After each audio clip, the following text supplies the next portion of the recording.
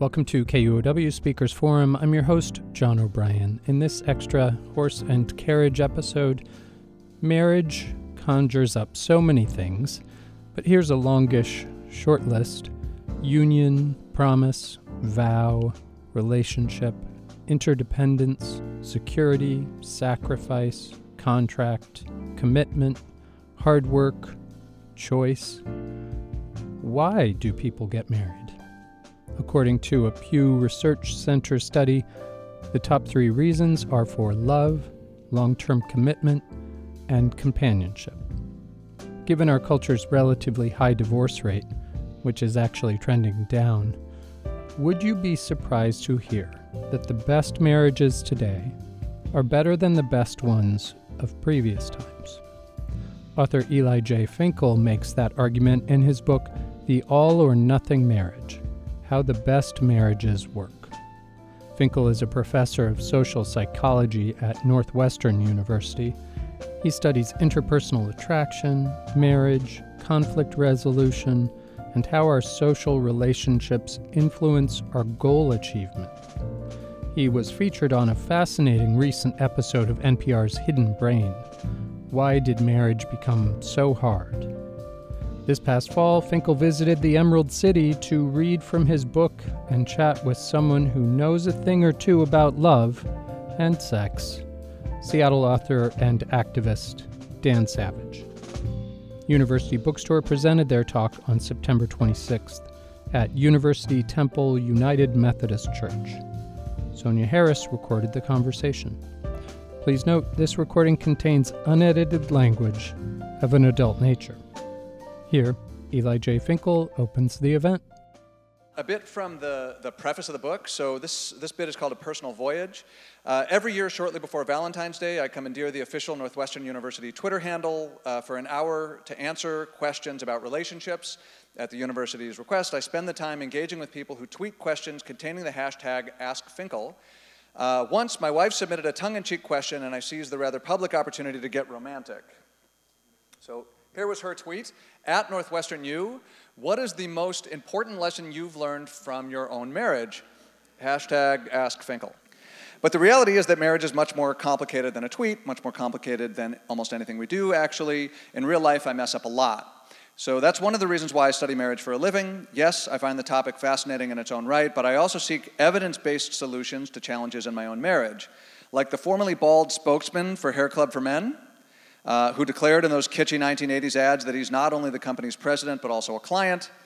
I am not only a scholar who conducts research to understand how marriage works, but also an avid consumer of such research. Allison and I have enjoyed extended periods of bliss, but we have also endured difficulties severe enough to raise questions about our marriage's long-term viability.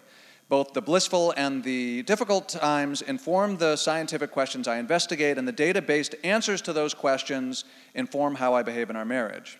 Over the years, I've leveraged this dialectic between the personal and the professional to develop a unique marital toolkit.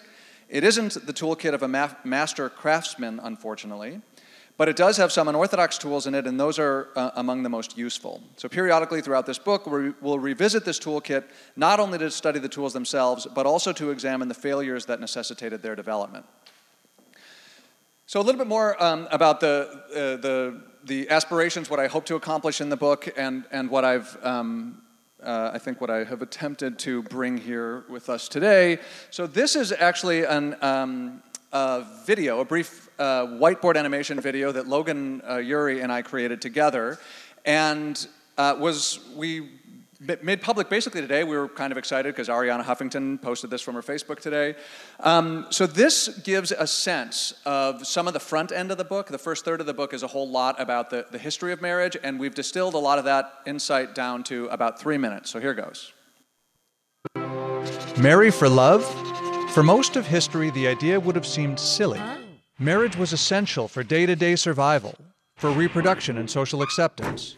Today, we marry for love and so much more. But how did we get here?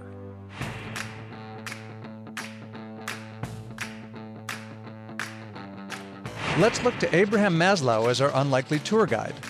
Maybe you learned in Psych 101 about his hierarchy of needs, with physiological and safety needs at the bottom, belonging and love needs in the middle, and esteem and self-actualization needs at the top. Like a video game of life, you can't pursue the higher needs until you've met the lower ones. For thousands of years, spouses were workmates. They struggled together to produce the food, clothing, and shelter required to survive. Then, starting around 1850, America and other Western nations industrialized. Increasing wealth meant that more people could meet those low-level needs without being married. For the first time ever, personal fulfillment became a primary goal of marriage, which jumped up to Maslow's love and belonging level. Spouses went from workmates to soulmates. But this early version of soulmate marriage was based on the idea that men and women should adhere to radically different gender stereotypes in order to inspire love. The assertive breadwinner married the nurturing homemaker. In the 1960s, people staged a full-on revolt against these constricting social roles. Individuality, freedom of expression, and authenticity became the holy grail. Today, we still marry for love, but we also require that our partner help us grow toward our authentic self. Michelangelo said that sculpting is not about creating a sculpture, but about revealing it, chiseling and polishing the block of marble to reveal the beautiful form slumbering within. Similarly, married people began looking to their partner to sculpt away their flaws and facades, bringing forth the authentic self buried within. The climb of marriage up Maslow's hierarchy creates a paradox. On one hand, as our expectations become increasingly complex, more marriages fall short. To meet our highest needs, our partner must understand us profoundly. Even if we invest tons of time and effort in the relationship, which most of us aren't doing, there's no guarantee we'll attain this level of understanding. From this perspective, it's no surprise that the divorce rate doubled between 1960 and 1980, reaching 50%, or that the average marriage is less satisfying today than it was a few decades ago. On the other hand, the best marriages today are better than the best marriages of earlier eras. When they do manage to fulfill our highest needs, we can achieve, in Maslow's words, profound happiness, serenity, and richness of the inner life.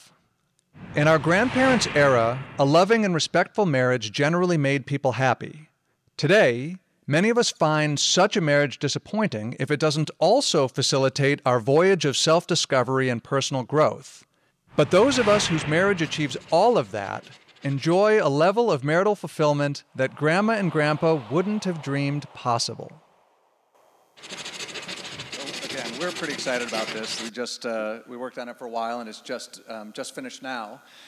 So I want to say about this book, I'm very proud to have written this book. I'm very pleased with the way it came together. This isn't the book that I set out to write. I set out to write a book that was tentatively titled The Freighted Marriage, and the idea was about how we're asking more and more and more of this one relationship, while at the same time we're actually spending less time alone with our spouse than we were in the past.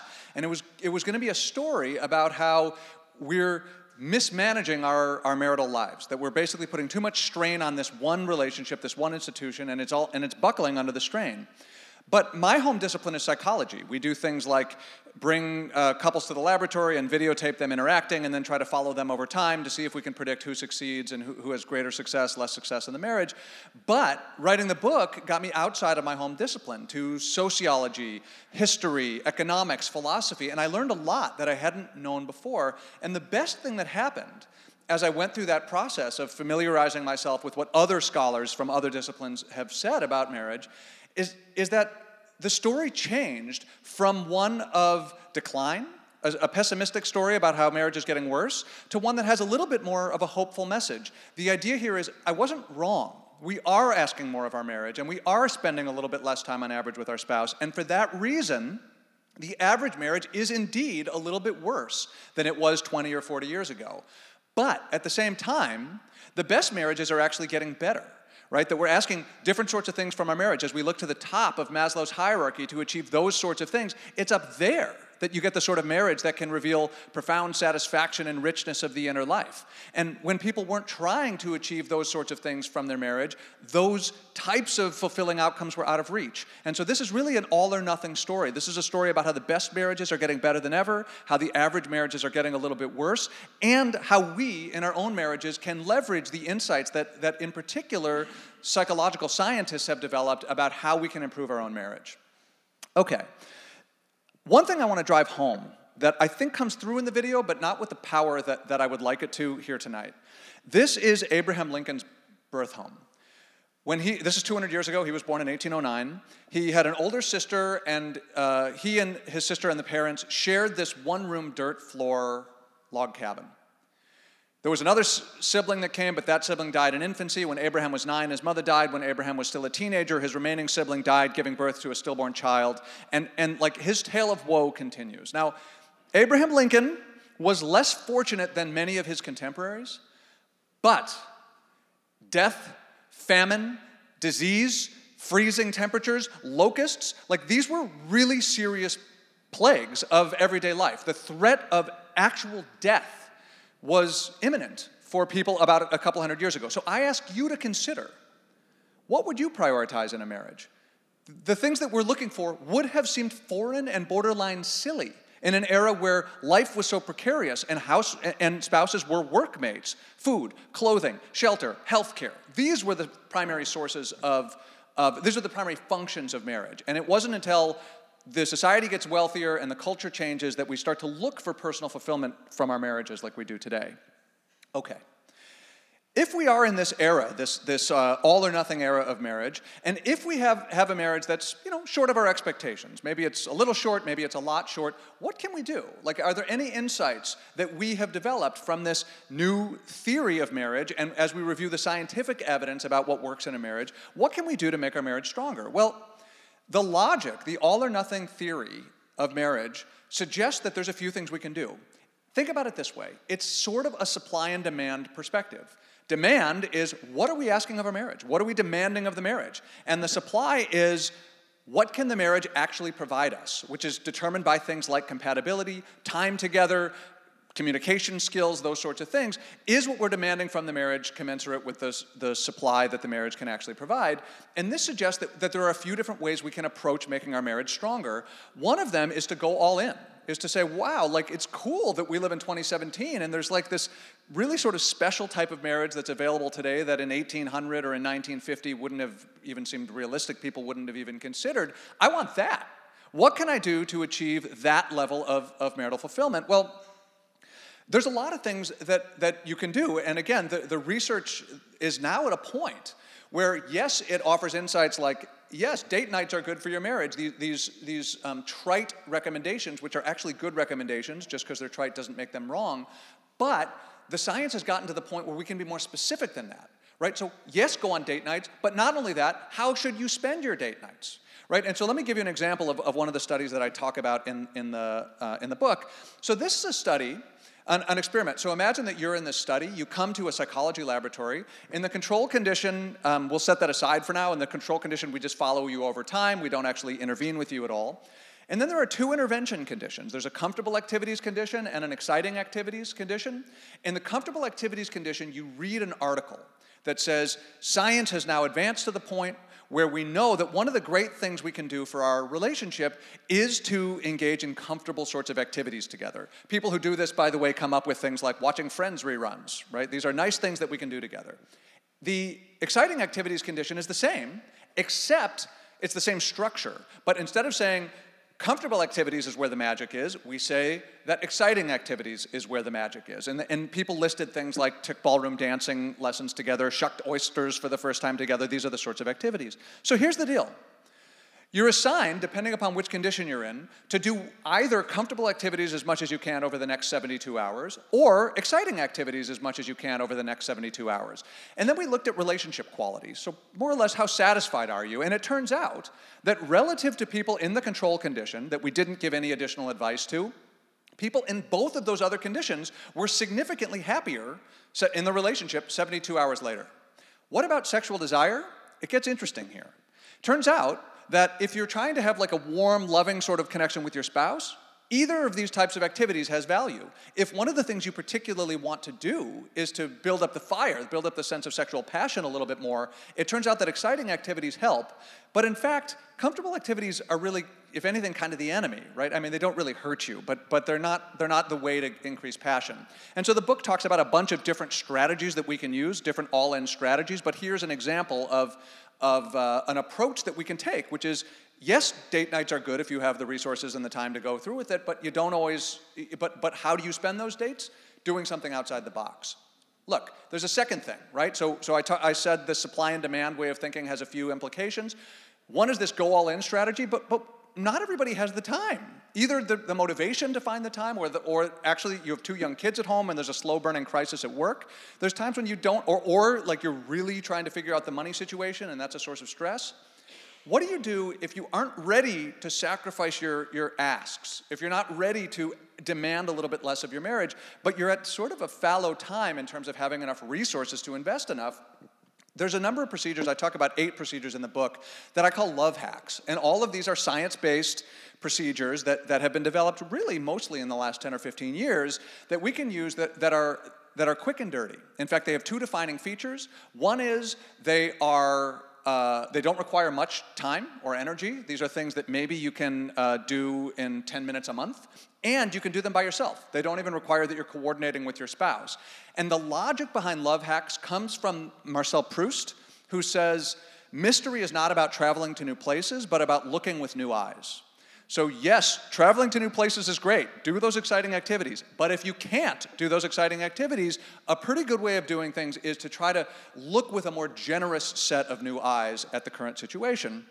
So here's an example. This is a study that we ran at Northwestern. We recruited 120 couples, married couples from the Chicago area. And every 4 months over the course of 2 years, they wrote about the biggest conflict they had in their marriage.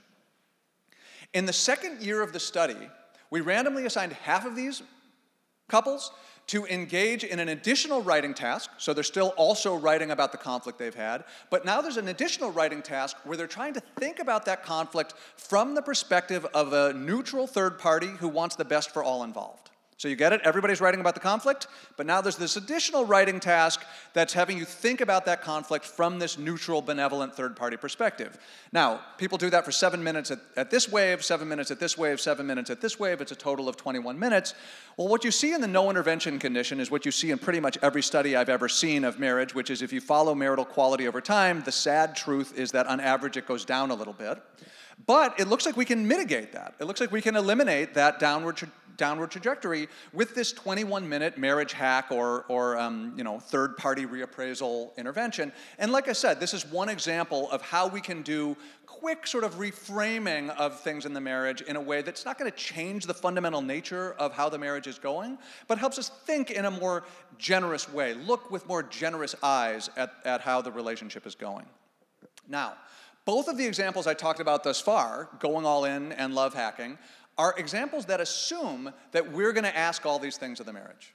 That we're going to say, yes, it's 2017 and I want all these things of the marriage, but there is no shame in a third option, which is I call recalibrating, which is basically lowering expectations. Ideally, we're lowering expectations in a strategic way that says, are there specific places where I'm just reliably frustrated, I'm disappointed or frustrated by what's going on in the marriage, or maybe my spouse is. Are there specific places that we can look to say, you know what, there's no rule, there's no 10 commandments from Mount Sinai that said, thou shalt ask the following things of your marriage, right? We have flexibility in terms of saying, I'm going to look to my spouse for this, but I'm not going to look to my spouse for everything. Are there ways that I can ask a little bit less? And the book talks about a bunch of examples. One thing that I think is, before I get to an example, I just want to mention this. So this is John Gottman, I think the most famous marriage researcher, psychology marriage researcher out there today. And this sort of terrified me. I was almost done writing the book when I found this.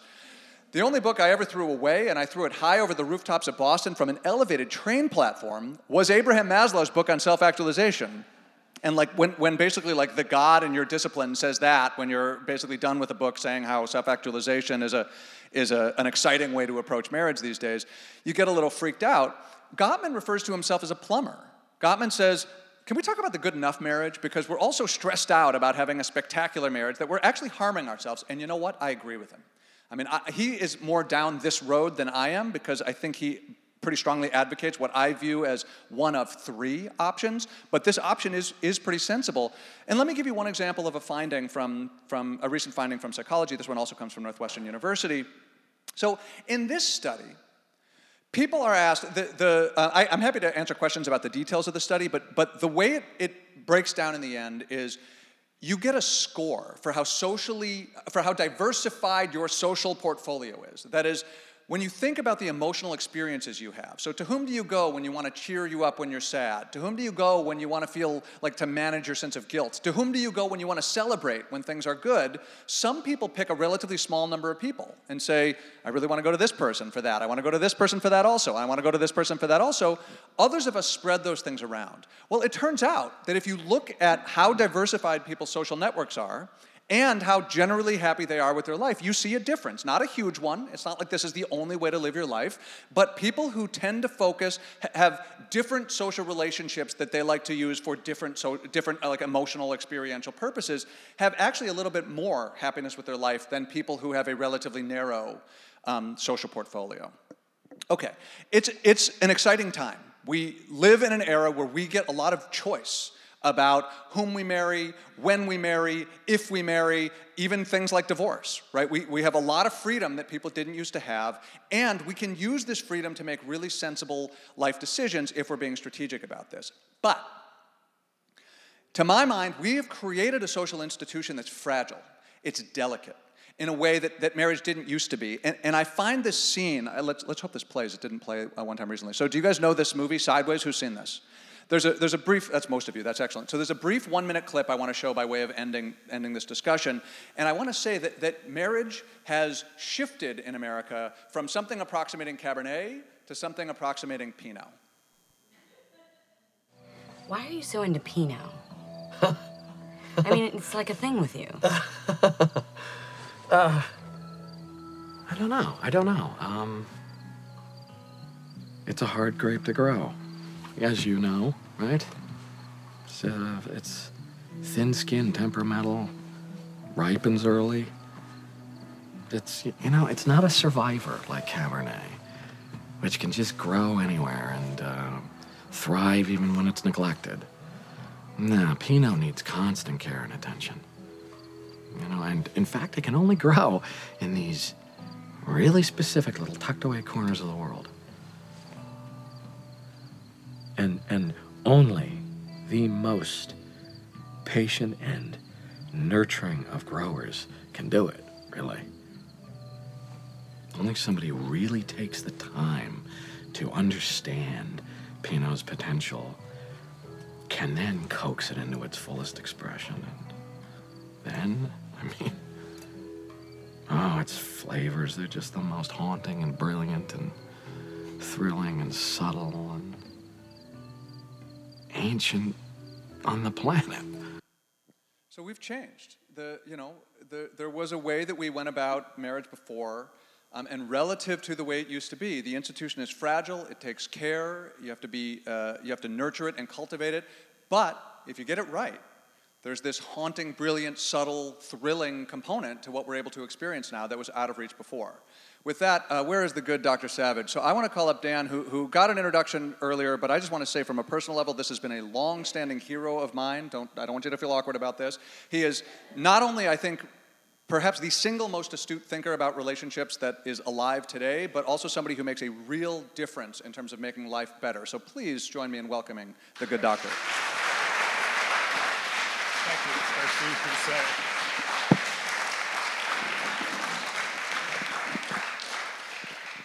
I have to thank you because until you reframed that clip as about relationships, as an extended metaphor about relationships, I've never been able to tolerate listening to assholes talk about wine. Yeah.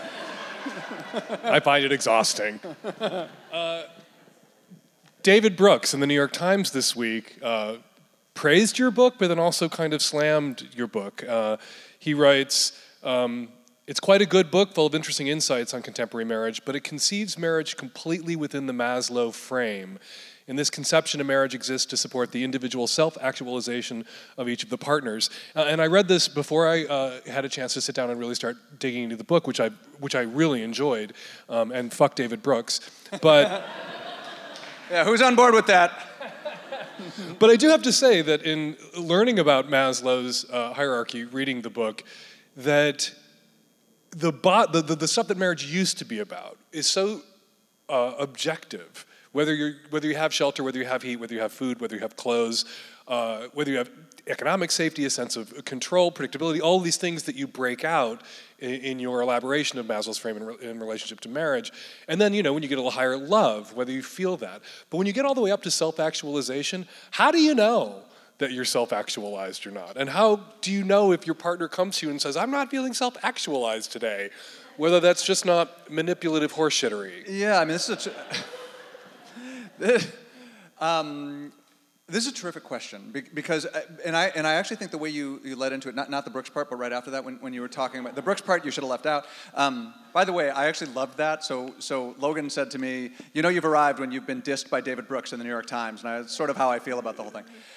But you're right that like. Because he argues that marriage is about sublimating the self, not highlighting the self, or not about self-actualization, but about self-abnegation. That's right. That is what he argues. I think it is I actually think he was very respectful of the book, and I think he disagreed on the merits and with Maslow, and I think he to a large degree was unfair to Maslow in the piece. Actually, Maslow it's self-actualization, but that's not the same thing as selfish actualization. Maslow is very clear that he values service of something greater than yourself.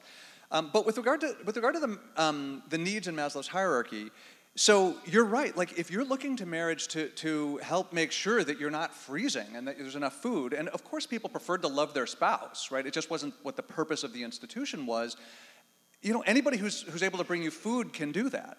But if you think about the needs that are really like your subtle needs, that are close to the self, that are difficult to achieve, or you would have achieved them already, they're subtle, they're idiosyncratic, they're not needs that are useful, they're not needs that are amenable to one-size-fits-all solutions. It's not like you can just give your partner a hug and that's going to be the solution. That could be the exact wrong thing to do under other circumstances. So it's this exact component that makes him right about the Pinot analysis. Correct is these are idiosyncratic, complicated needs, and the question about whether you have self-actualized or not self-actualized, like there is no it's not like a bell goes off. You get a sense. How do you prove it? You can prove whether there's food on the table. That's you right. can't prove. You can't prove it. You cannot prove it, but you have a greater or a lesser sense of I'm living a life that aligns with who I really am. And one of the things that's great about this era, for example, about this era of marriage is we're entitled to do that these days. Now, it's delicate, it's dangerous, it makes us a little more selfish, it makes us less willing to stick with something that's unfulfilling. It also makes us receptive to things like gay marriage, like other sort. Like it doesn't work anymore for heterosexual people to say this marriage isn't like consistent with my authentic self, and then turn to gay people and say, sorry, tough luck. Mm-hmm. So I think it's part of the reason why we've had a pretty successful movement literally in the last 5 years. I think why we've had a successful movement for marriage equality is because straight people redefined marriage to an extent you could no longer make a case for excluding same-sex couples from it, because it was about love. When marriage became about love, same-sex marriage became an inevitability once straight people recognized that gay people were human and capable of loving each other. Totally. And actually, I feel like love, the movement toward love was a huge step in that direction, but I actually feel like even a bigger step in that direction was to live an authentic life, that we're looking for this institution to be true to who we really are and to help us discover and cultivate who we really are. It's, I think, one of the other major strikes in favor of gay marriage. All or nothing couples. Everyone who reads your book is going to sit there wondering as they read it, as I did, is my marriage an all or nothing marriage? And I kind of go back and forth. Like, I've been with my husband for 24 years. We've been married for as long as we could be married. We would have gotten married long ago if it was possible for us. And there are days I feel like this is an all marriage, and there are days that I want to murder him. Yeah. And that's part of the all marriage, is just occasional homicide. One of the things so my wife actually gave me just terrific feedback.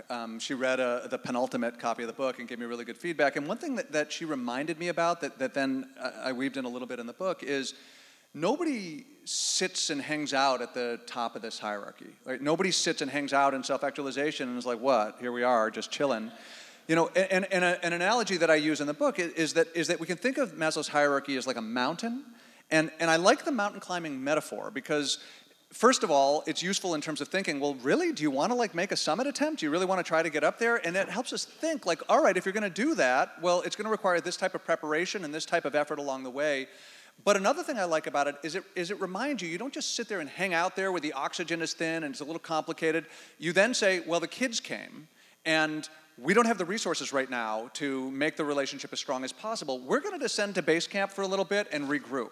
And so my view is that the all marriage does these summits up to Maslow's hierarchy, hangs out, enjoys the view for a while, and then says, okay, like we need to chill for a bit and lower expectations for a while until they're ready for the next summit. I've often been in a position with my sex advice column and my Goofy Sex Advice podcast to encourage people to adjust their expectations. They might feel more fulfilled in their marriage if they expect less from it. Sure.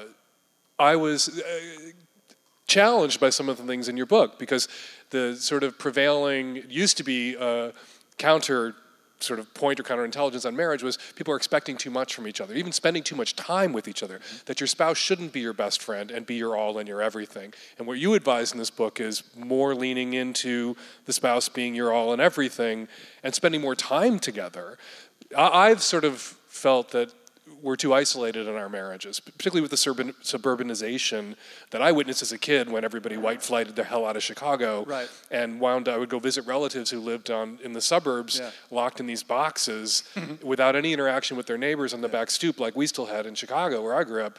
And everyone felt so trapped, and this family unit felt stultifying in this way. And then I watched all those marriages fall apart as a young adult because people only had each other and they didn't have a web, they didn't have a social network, they didn't have a best friend they went to for one thing and a spouse they went to for another. But you advise that people, in the love hacks, that spouses should spend more time together, more quality time together. So you raised two important issues. So one is the thing, and we actually started talking a little bit about this on your podcast, but the one of the issues is it good to have high expectations or bad to have high expectations? And I think I frustrate people who want to chime in on this because I demur on the question. Because I don't think the question, should you have high or low expectations, is the right question.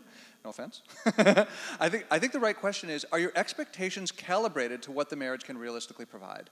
And so I would say I'm not advising people to lean in or go all in as like my first strategy that I listed up here. I'm not saying that you should do that. I'm saying that if you do that and nail it, you can have a profoundly fulfilling marriage. That is, you're looking to the top of Maslow's hierarchy, you're really dependent on this one person, it's a very high-risk way to go. But if you can connect on that way and really make each other feel loved and have a good sex life together and promote each other's personal growth, personal betterment, pursuit of the ideal self, that's a great option. But I don't recommend it for everybody. In fact, I presented that as 3 different strategies. Like you can go all in, or you can do these quick and dirty love hacks, or you can ask less. The last chapter in the book says, I presented this as 3 strategies, but who are we kidding? The best thing to do is figure out, what are we good at as a couple? Like you and I, like we as a couple, what are we good at? And let's double down on that stuff and really look to each other for that stuff and take risks. And go all in on those things. What are the things that we're not as good at together? Let's ask less of those things and look to our broader social network. And maybe the lowering expectations is the wrong way to describe it. I always encourage people to make sure that their expectations are realistic. Yes, exactly. I get a lot of questions from people who are upset because they perceive their partner as attracted to other people. And of course your partner is attracted to other people as you are attracted to other people. Yeah. Oh, my wife, wants to sleep with her personal trainer. Of course she does. Yeah. No one in the long, sordid history of personal trainers has ever hired a personal trainer they didn't want to sleep with. Right. The question is whether she sleeps with him or not and honors the monogamous commitment that you two have made. And so to have a realistic expectation as opposed to an unrealistic expectation rather than high or low. Yeah. There's nothing, I don't think someone should lower their expectations to it's okay if we're physically abusive or I'm physically abused. Of course. But to have a realistic expectation around desire, have a realistic expectation around this person not being capable of meeting every single one of your needs throughout your life. Yeah, I totally agree. And in fact, I really like the example that you're talking about. I think I'm sometimes I suspect you are too. I think I'm sometimes viewed as non-romantic when I say stuff like that. But I'd like to encourage everybody to think of that, and maybe this is the way you would encourage it too. I'd like people to think about that. It's not as an unromantic thing to say, that of course you're going to be attracted to other people, right? Like that sounds unromantic. What's beautiful about it is that you don't do anything about it, that you say, no, I'm committed to this person that I love and that I'm making a life together with. So yes, do I think it would be fun to have sex with some beautiful person who teaches me how to lift weights? Yeah, for sure it would be. Am I going to do it? No. Why am I not going to do it? Because I love my spouse and I'm committed to her. I feel like that's beautiful. It can also be beautiful to be in a committed relationship where you can sleep with your personal trainer. Yep, that's right. That's right. Who's to judge? I mean, you're talking about adventurous activities couples can go on to spark their interest in each other and shucking oysters and ballroom dancing. I'm here from the future to tell you three-ways also are a pretty excellent adventure that Tell me more about this future. I'd like to learn about this future. The couple's sex life. Let me actually say one quick thing about this. So I was advised not to get into this in book talks because I was advised that people who buy books, would be turned off by this. But frankly, I think you guys had to buy the book to get in, so tough luck. One of the things that I talk about, and I actually talk about it in the chapter on ways that we can ask less of the marriage, is consensual non-monogamy. And you've coined the phrase monogamish. Actually, do you want to define that for everyone? Monogamish, when you're mostly monogamous, but not entirely monogamous. Right. You occasionally might have sex with other people, or some people define monogamish just to mean they're acknowledging that their partner may desire someone else, and they're not going to be threatened by that, even if they are going to be sexually monogamous. So there's kind of a monogamish spectrum, but I coined the term to describe my husband and I because we were public about being not monogamous. At a time it was particularly risky to do so because we were fighting for marriage equality, and we were supposed to be perfect and good, and you don't have to be monogamous to be married if you're straight. Why should we have to pretend? And male couples are less likely to be monogamous. Straight couples more likely, lesbian couples most likely. So if only the most likely to be monogamous deserve to marry, only lesbians should be allowed to marry. And so they ruin everything. Terry and I being sort of open about being not monogamous in this political debate, people made assumptions about the numbers of people that we were having sex with or the kind of sex that we were having that just wasn't accurate. No, we were mostly monogamous, and that turned into monogamish. And what I liked about the way you talked about monogamish is the idea that a slip-up doesn't have to be catastrophic, right? I think is one of the ways you framed it. So I actually talk about it. The consensual non-monogamy does come up in the book. The context in which I bring it up is not the only context in which it's relevant. You brought it up in the context of doing shared exciting activities together. Apparently in the future they have threesomes.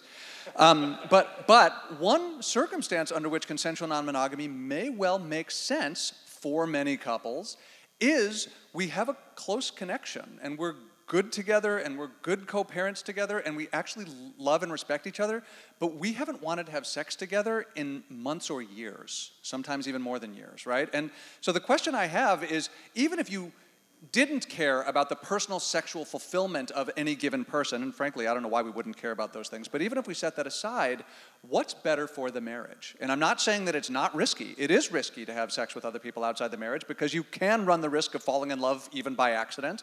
But one of the things that I sort of wish were a topic that people could at least talk about is, should we have any amount of consensual, understood non-monogamy in the relationship? And I actually think the gay community is way better about the fact that that's at least a topic that we can broach and discuss. Whereas I think in heterosexual context, I don't want to get a show of hands because it's embarrassing, but how many of you would feel like, hey, honey, do you think we should have non-monogamy, or are you thinking the monogamy thing is good? I think most of us would be anxious about it. Well, in gay land, monogamy was always an opt-in conversation. Are we going to be monogamous or not is a conversation that most, particularly gay male couples, have. And most straight couples don't have that conversation. And so straight people don't think about whether monogamy is right for them. It's just what's expected of them. And then you have people who are not capable or able of honoring a monogamous commitment, making them, and then falling on their face or stepping on the rake and crushing someone else's soul or destroying them. Because that was a lot of metaphor all in one Yeah, series sorry about there. that. I'm a little on Theraflu and cold medicine. I'm kind of dying of a cold right now.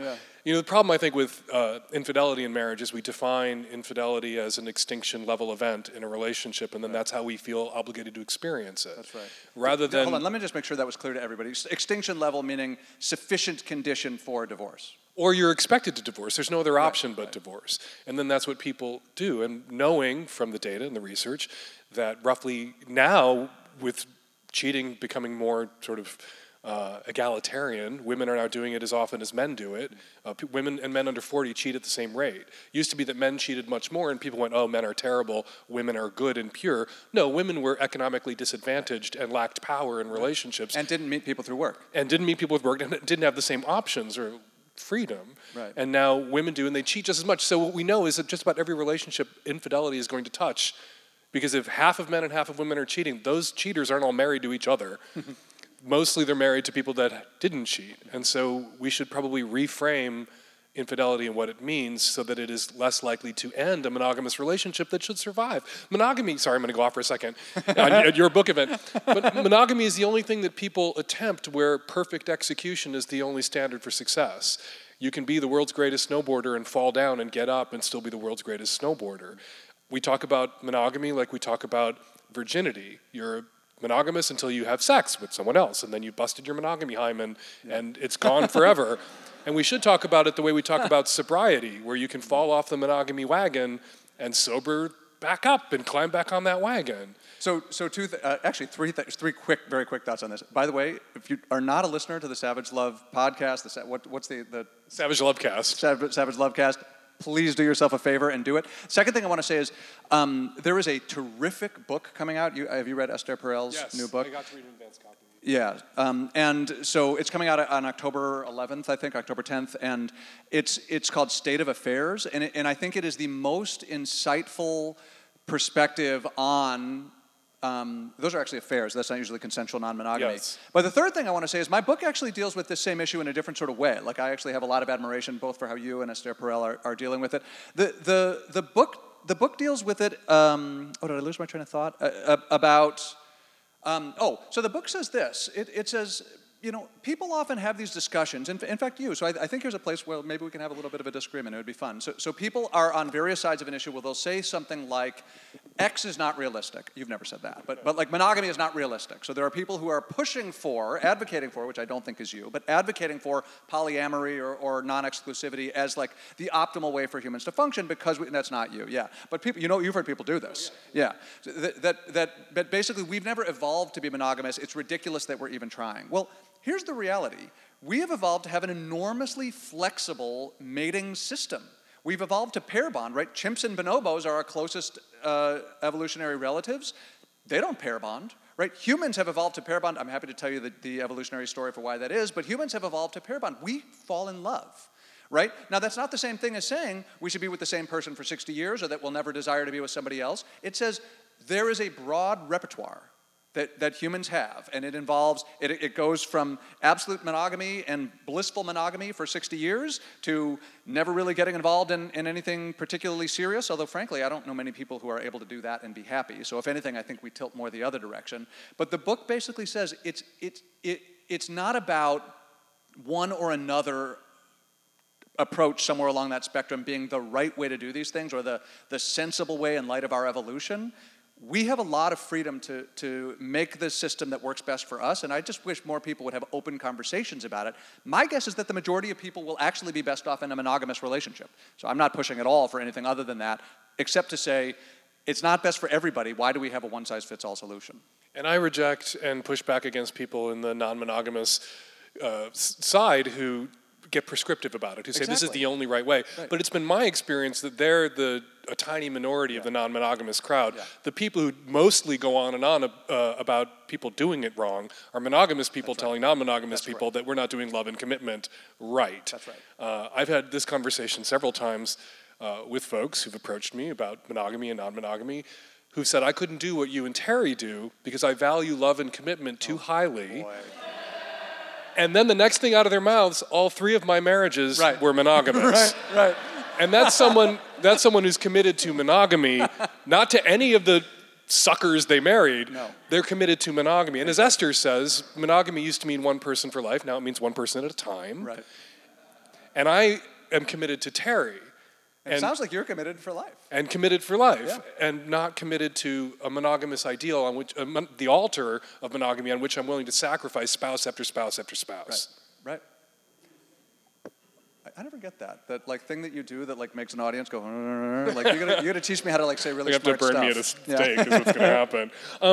One of the things that is much discussed about marriage, actually an article just this week also in the New York Times about it, is that it's becoming something that affluent people do, college-educated people with money. What contribution do you think that is playing in this all-or-nothing marriage, and how the best marriages now are better than they've ever been? Is there an economic component to this? Are we talking about, in the way we talk about the 1% in economic inequality, is there the 1%, and is there an economic dimension to the satisfaction of the all people, the really totally self-actualized people in marriage?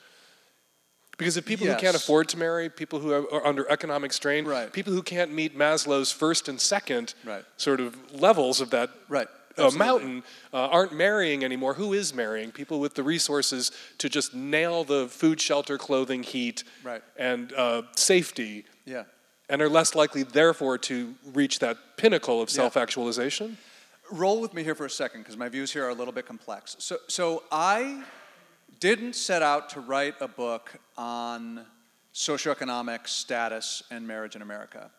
But the more I learned about the state of marriage in America today, which is what my topic is, the more I realized that you actually can't write a book about marriage in America today without taking seriously socioeconomic status, and in particular, surging inequality. So that wasn't a central element of what I intended to do in the book, but now there is a chapter in the book that engages seriously with what's going on, with why people without a college degree, without a high school degree, that is really the poorest Americans, are struggling so much. And just to give you a sense of the data, they're marrying less, their divorce rates are staggeringly high. So among people with a college education, I'm assuming that's probably most of the people in this room, divorce rates have been plummeting, like not just declining a little bit since 1980, but coming down at a pretty fast clip. People who don't have a high school degree, their divorce rates are continuing to surge, right? So it is almost like a Mars and Venus type of set of marital outcomes, right? Are you getting married? Are you staying married, et cetera? So there are various possible explanations for this, and in my book I deal with 5, right? There's 5 hypotheses that I introduced that I mean, I haven't introduced them all, but I think are reasonable hypotheses from the start, including people who are lower down the socioeconomic ladder don't have enough respect for the institution of marriage. Turns out to be factually false. If anything, they respect the institution of marriage more than people like us do.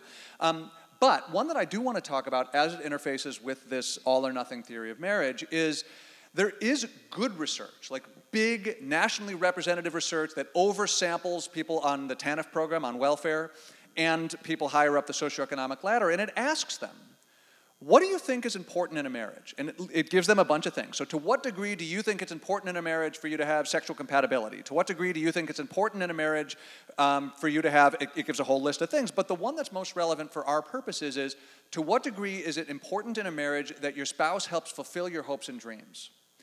So for my money, the sort of, these people are stuck down Maslow's hierarchy, there's no way they can dream of those things, you should expect a difference, such that people who are currently on welfare say, look, that's not that important in a marriage. Like, we have to make enough money. I'm not even thinking about that stuff. But there aren't differences across the socioeconomic ladder, right? That is, very recently, the media has split. The media have split so much that maybe 10 years from now we won't have one culture really. But by and large, until the last 10 years or so, there were not that many television stations. There was like an American culture, even though there's a lot of variation within it.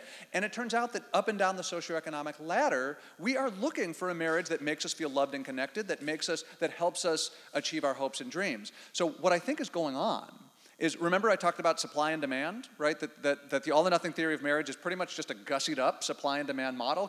Does your marriage have the supply to meet what you're demanding of it? Well, it's hard to meet the demands when you're under extreme duress. Now, this could be an investment banker working 110 hours a week trying to close a deal. I think that person also has a marriage that is at risk, especially if that goes on long enough.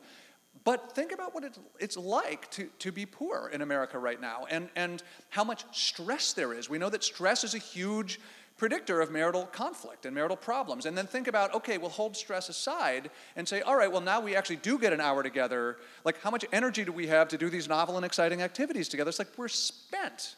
And so I think the major reason why you're seeing this divergence isn't really so much about the different expectations of people up and down the socioeconomic ladder, but about how realistic the current loose consensus that we have in America about what we should be looking for from our marriage, how realistic that is in light of the enormous stress that large swaths of our populace is under.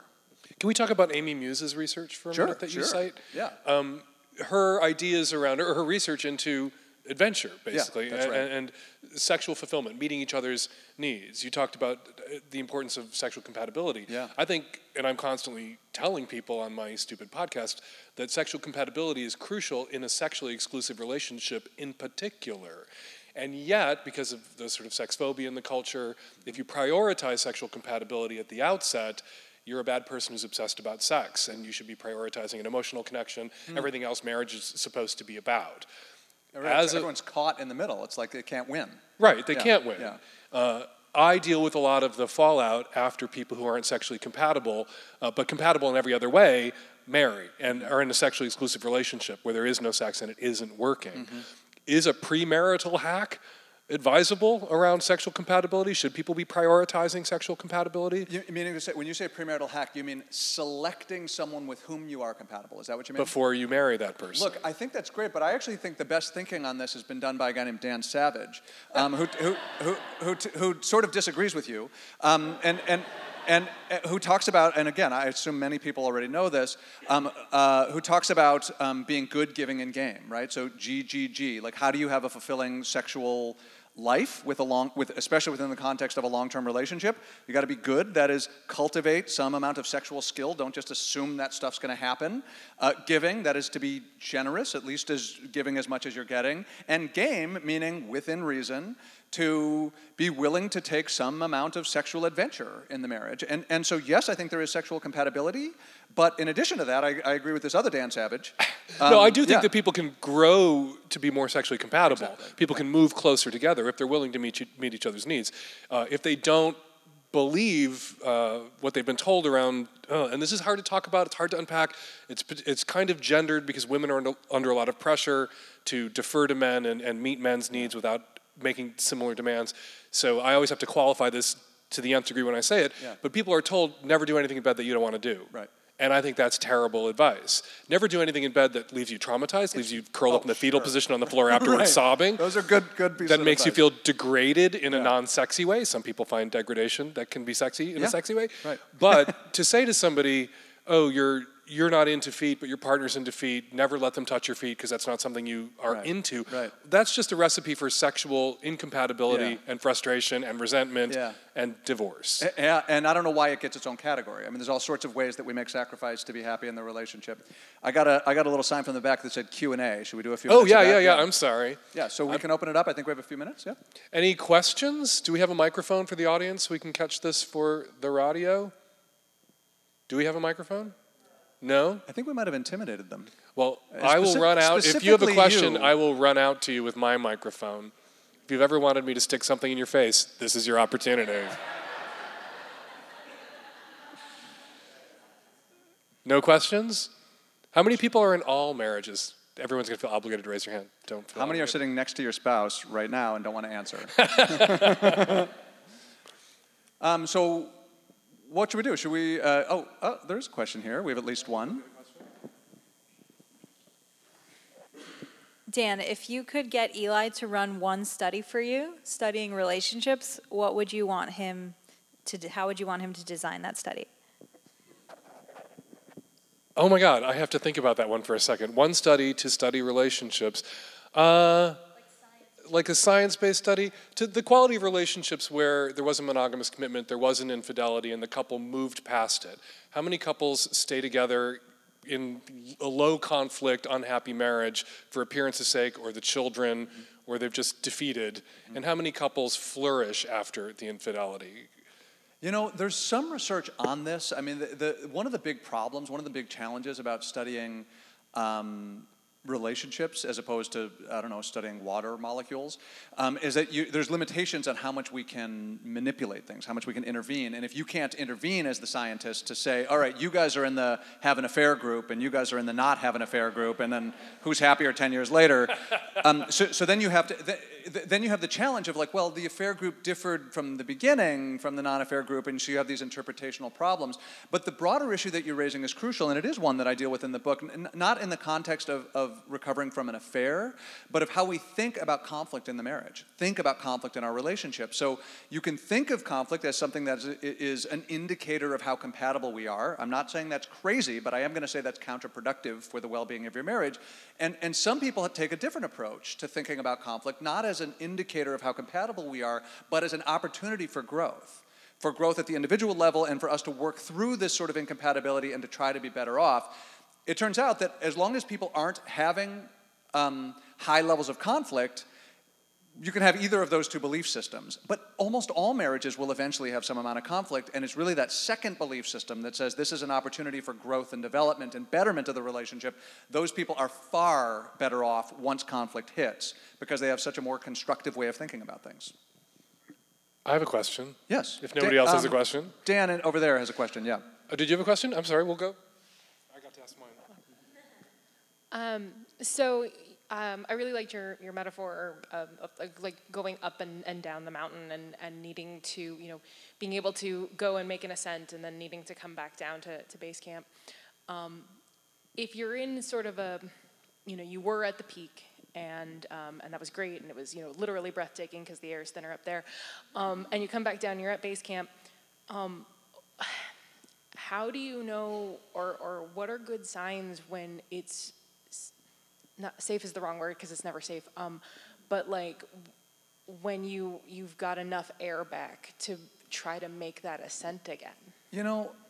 There's no easy answer to this. I mean, let me give you an experience from my own life. So I had a really difficult adjustment to parenthood. So when we transitioned from no children, to one child, I just thought it was really difficult. And I actually felt very disappointed in my life in general and very disappointed in my marriage. And it felt like, boy, everything that we used to love to do is gone. And I actually think that's pretty much correct. For a while, it really was gone. And it was a real threat to my happiness and our marriage. And eventually, we recalibrated. We sort of were like, base camp, that's not so bad. And when the second kid came, we did better. Not because it was easier in an objective sense, but because we weren't looking to the marriage to be just like it had been in the newlywed period. We expected it to be really rough, and when it was rough, it wasn't so upsetting this time. With regard to your question in particular, I don't remember the moment when we started climbing again, but now my younger kid's almost 5, and I actually feel like we're not permanently, not forever, but for the moment, like my wife and I are like back up there again. And so I don't know the degree to which this generalizes, but it's like you feel like things are kind of good and we're enjoying each other, and you sort of go all in again, some of it without even really noticing that you're doing it, and then some of it with more strategic approaches. One last little thing. These things are always a risk. I mean, marriage is insane. Marriage is this massive risk, right? It's this beautiful risk that says, you're 30 and I'm 30 and we're going to change in massive ways, and this little snapshot I've had of your life for the last 2-3 years is totally unrepresentative of what our life is going to be like. Like, if you actually thought through whether this is a sensible thing to do, you'd be like, no, it's really not a sensible thing to do. But that's what's so gorgeous about it. It's like, let's do this thing. Let's do this thing and let's really make this thing work. So you're never going to know. But there are times when you feel like you can take the gamble. Hi, is there any data out there that speaks to the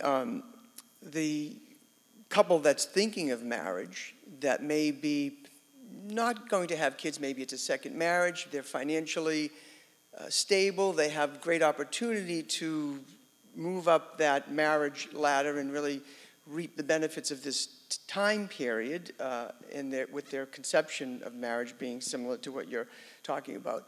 Is there any data speaking to whether or not it's marriage itself is, apart from the commitment, the marriage, as opposed to not being married but being committed to each other, makes a difference? Because if it's not going to be rearing children. Not good data, no. I mean, and again, we have the same problem of you take samples of people who are together for 15 years but didn't marry versus sample of people who were together for 15 years and did marry. They're like not they're not easy to compare.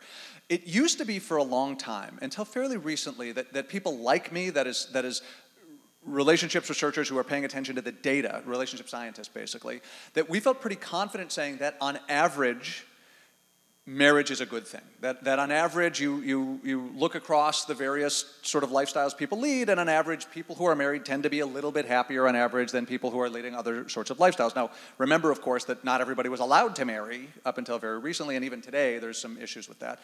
But I don't even feel that comfortable with that generalization for a variety of reasons related to who selects into these various groups, but also because marriage is an all or nothing thing these days. And so I guess I would say if you knew that you could get involved in this relationship and that it was really going to flourish, I would say, yeah, that's a really good way to build a successful life together, to raise a happy family together.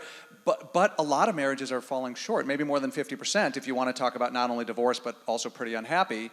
And so I wouldn't say that marrying versus non-marrying is clearly the better way to go.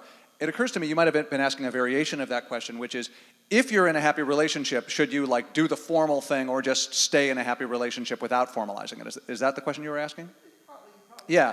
So I don't have a strong... Can you kind of overstretch yourself and sort of ruin your chances by taking that, socially expected step? Is that actually, can it be negative impact on certain couples at certain times in their life? Is there any evidence to indicate that? I mean, look, as a proof of concept, I'm sure you could see it. I don't worry much about this. I don't worry much about, like, the relationship's going great, like, formalizing it in marriage is going to harm it in some way, because, in principle, you should be allowed to bring whatever's great about the relationship, including the rules about how the relationship is going to go, to the marriage. If marriage came with an absolute sacred set of rules that you must apply now that you're married, then you're right, there could be some risk associated with that transition. But in principle, there's still flexibility on the other side. So I'm not particularly worried about the case where formalizing the relationship makes it bad. Any other questions? Is there any data about how much of it is picking the right person versus being the right person? So, no. Any other questions? No.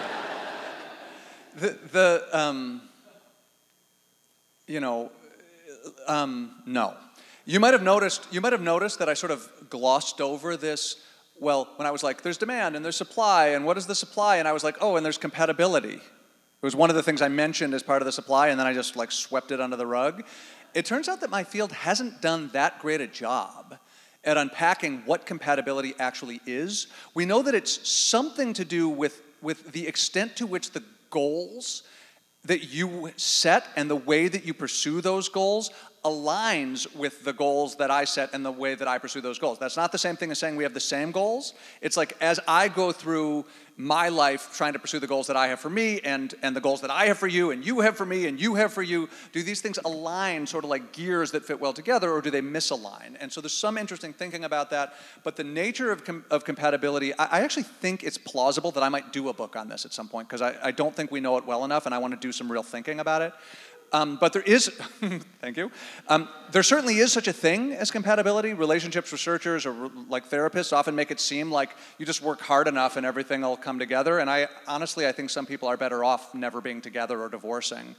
But that said, there is a broad range of relationship compatibility that we can make work, and sometimes make work really well through, cultivating the sorts of skills and thinking well about how we're going to relate together, regardless of what our baseline level of compatibility was. Sorry, one other thing. Our compatibility is going to change over time. Remember I talked about this huge gamble that you take when you get married? Like, it's going to get better, it's going to get worse. Like, you can't exactly know how your goals and priorities are going to change. So it's something that most of us are going to have to deal with as we go through a long-term marriage. Yeah, my question is about, in the final part of your book, you talk about going all in, or love hacking, yes, or recalibrating. Yeah. And how people do that, they may not just have a conversation, which strategy shall we two try? They may have all kinds of messages from peers and society and family of origin. And what if the spouses are using different strategies? Does that make sense? What if one is all in and one is recalibrating? And in terms of that's a key part of your book, but Yeah. certainly maybe that's in the book. And No, not really. I mean, I don't think I fully dealt with that in the book, and I have to tell you, dealing with it right now, I think I'm also not going to fully deal with it. I mean, it's hard. I mean, so we can imagine a case where you feel like, look, we're looking to this one person for too many things, and I've got this great friendship network, and I'd really like to spend more time doing that. While simultaneously, I'm thinking, you're like really the most important person in my life, and I feel like if anything, I've been under-prioritizing you. Where can we find more time for each other? That's just one of these prototype, you're going to have to negotiate that situations. Like, I don't think that's an easy solution. One thing that I think is a little bit easier is that we don't necessarily need to be identical in how we get support, right? So it could be the case that I like a lot of really tender emotional nurturance, and I really would like for you to sort of, soothe me when I'm feeling sad or something like that, and you feel like, don't rub me, like I don't want to be, touched and nurtured in that way, it makes me feel uncomfortable. You could, in fact, support me in the way that's comfortable for me, and I could support you in a way that's comfortable for you. So we don't have to be the same or pursue the same goals for ourselves as long as we're sensitive to how I'm sensitive to how you function and you're sensitive to how I function, and we're able to provide those roles for each other, even if they're not the roles we want for themselves. But if you really are in a situation where there's literally diametrically opposite interests at play, it's just going to require a pretty complex negotiation or worse. Okay, we have time for 2 more questions. So you alluded to Gottman earlier, Yep. and we are in Seattle. Yeah. So I was wondering if you could talk a little bit about how you see your model of what makes a marriage and all marriage, comparing it to how the Gottmans see what makes marriages successful. I will attempt to do that. I mean, the Gottmans are just absolute luminaries, and they're huge out here in Seattle in particular, but really everywhere. I think by and large we function at different levels of analysis. So like the entire front 2/3 of the book, I have not comprehensively read their entire, I hope I pronounced that word correctly, everything they've ever written. So like I'm trying to integrate across a number of different disciplines, and I think they are very close to the experimental laboratory data. So for those of you who don't know, they really largely pioneered and doubled down on the procedures where couples have a conflict discussion, they're sitting next to each other, their physiology is being recorded, they're being videotaped, we're measuring their eye blinks, right? Like really micro level conversational sorts of stuff. And they've developed a number they've discovered a number of communication strategies, interpersonal strategies that tend to be associated with better marriages or worse marriages. For example, negative reciprocity is a bad sign, right? That's like, all of us have negativity in the relationship. Better functioning relationships tend to be able to escalate out of that without too much difficulty, whereas like Kim Jong-un and Donald Trump, right? It's like when the first person does something negative, it's just nonstop retaliation. Like those dudes have a bad marriage. So I want to understand the all or nothing marriage better. You talk about it as people looking for self-actualization through their marriage. And the image was, that you're the sculptor of your partner, like letting out who their best person is or whatever. And I guess I'm a little uncomfortable with that because I think of marriage as more, we're supportive of our partner in, like we're compatible and we have similar goals, or, we're sort of moving forward in the ways that work for us, and we're supportive of our partner in them when they come up with, I think I want to go to grad school or whatever it is. But not that sense of I'm going to create, that sense of responsibility for shaping the other, or right. Like I kind of don't get what you're talking about. Yeah, David Brooks got to you, I see. No, I love the Michelangelo metaphor. I don't know if this, you can tell me if this addresses exactly the issue that you're raising. So I am a big fan of the Michelangelo metaphor because if we're the couple, it's not that I'm trying to change you. It's that I recognize what your hopes and dreams are for yourself, and that I try to help you achieve those things, right? You're the we're both blocks of stone and we're trying to sculpt each other. So you could contrast it with what you might call the Pygmalion effect, which is like, I want you to, speak the Queen's English, and I'm going to train you into becoming a version of me that I like and respect. So the Michelangelo version is, we have an ideal version of ourselves inside. This is the humanistic psychology idea, Carl Rogers and Abraham Maslow and so forth, that there is like an authentic version of ourselves. He often says the painter must paint, right? There is sort of truth in there. Now, is that fully true, or a social construction? Is a separate issue. And so the idea is I should try to help you be the best version of yourself by your own definition, and you should try to help me be the best version of myself by my own definition. And that's where, if we do it well together, we can flourish. If that's not a complete answer to your question, I'm happy to chat more about it. So rather than sculpting, you're helping to draw out. Yes. And it's a mutual. That's right. Effect. That's a good way of saying it. Yes. All right, we have to end here because you need to sign some books. Eli Finkel, The All or Nothing Marriage. Thank you all for coming. Thank you very much.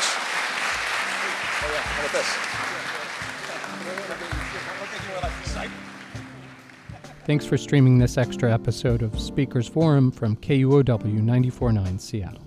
The University Bookstore hosted this conversation between Eli J. Finkel and Dan Savage on September 26th, 2017. Thanks to Sonya Harris for our recording. And hey, subscribe to our podcast when you get a chance. We appreciate your clicks and your comments. Tune in again soon.